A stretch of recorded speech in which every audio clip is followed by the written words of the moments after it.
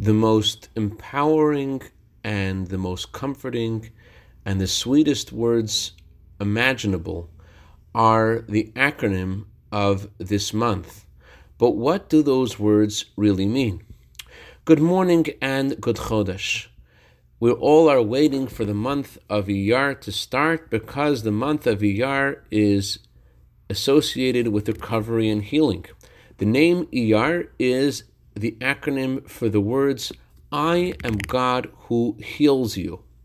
But what is the definition of God healing us? Everything that happens comes from God.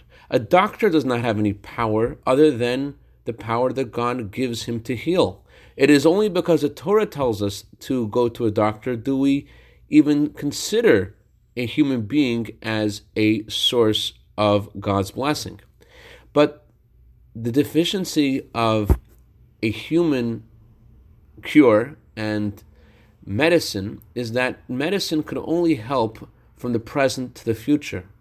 Medicine cannot take away an illness as if it was never there in the first place. And that is where the month of Iyar comes in. I am God who heals you is the end of the verse. The verse begins with, all of the disease that I gave to Egypt, I will not give you because I am God who heals you. That means that God is telling us that although you may be experiencing illness and disease and hardship, I, God, promise you that not only will I heal you from now on, I will bring you such a cure that it will be as if there was never an illness in the first place.